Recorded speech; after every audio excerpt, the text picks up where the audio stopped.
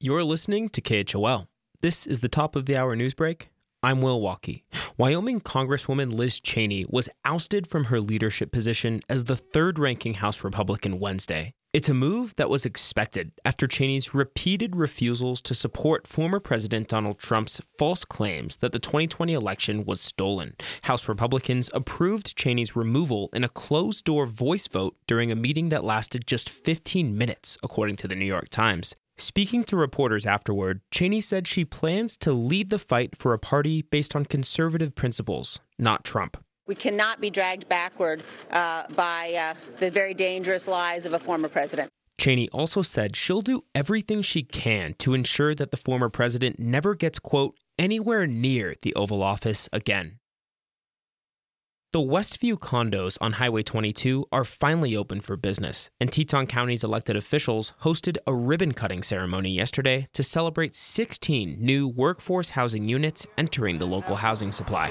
The top one here is actually occupied by the first family that's moved in. A parking lot full of people admired the new condos Wednesday afternoon, some of which still had construction tape on the windows. Each two-bedroom unit has a metal balcony, stainless steel appliances in the kitchens, and spacious, carpeted bedrooms. The units are the result of several years of collaboration between the town of Jackson and a private developer, which Councilman Jim Rooks says is a smart strategy to build more housing supply quickly. For me personally, when I look at it and we look at the intensity of our housing crisis, it's not going to just be the public domain that solves it. It's not going to be the private domain.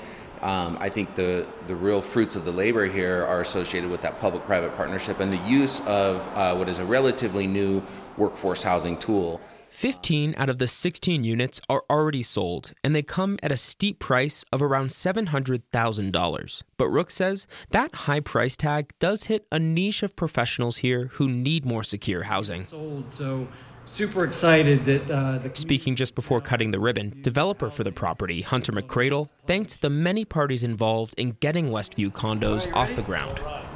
3, 2, 1. Critics point to the high price tag of the condos and long development timeline as reasons to be skeptical of partnerships like this one.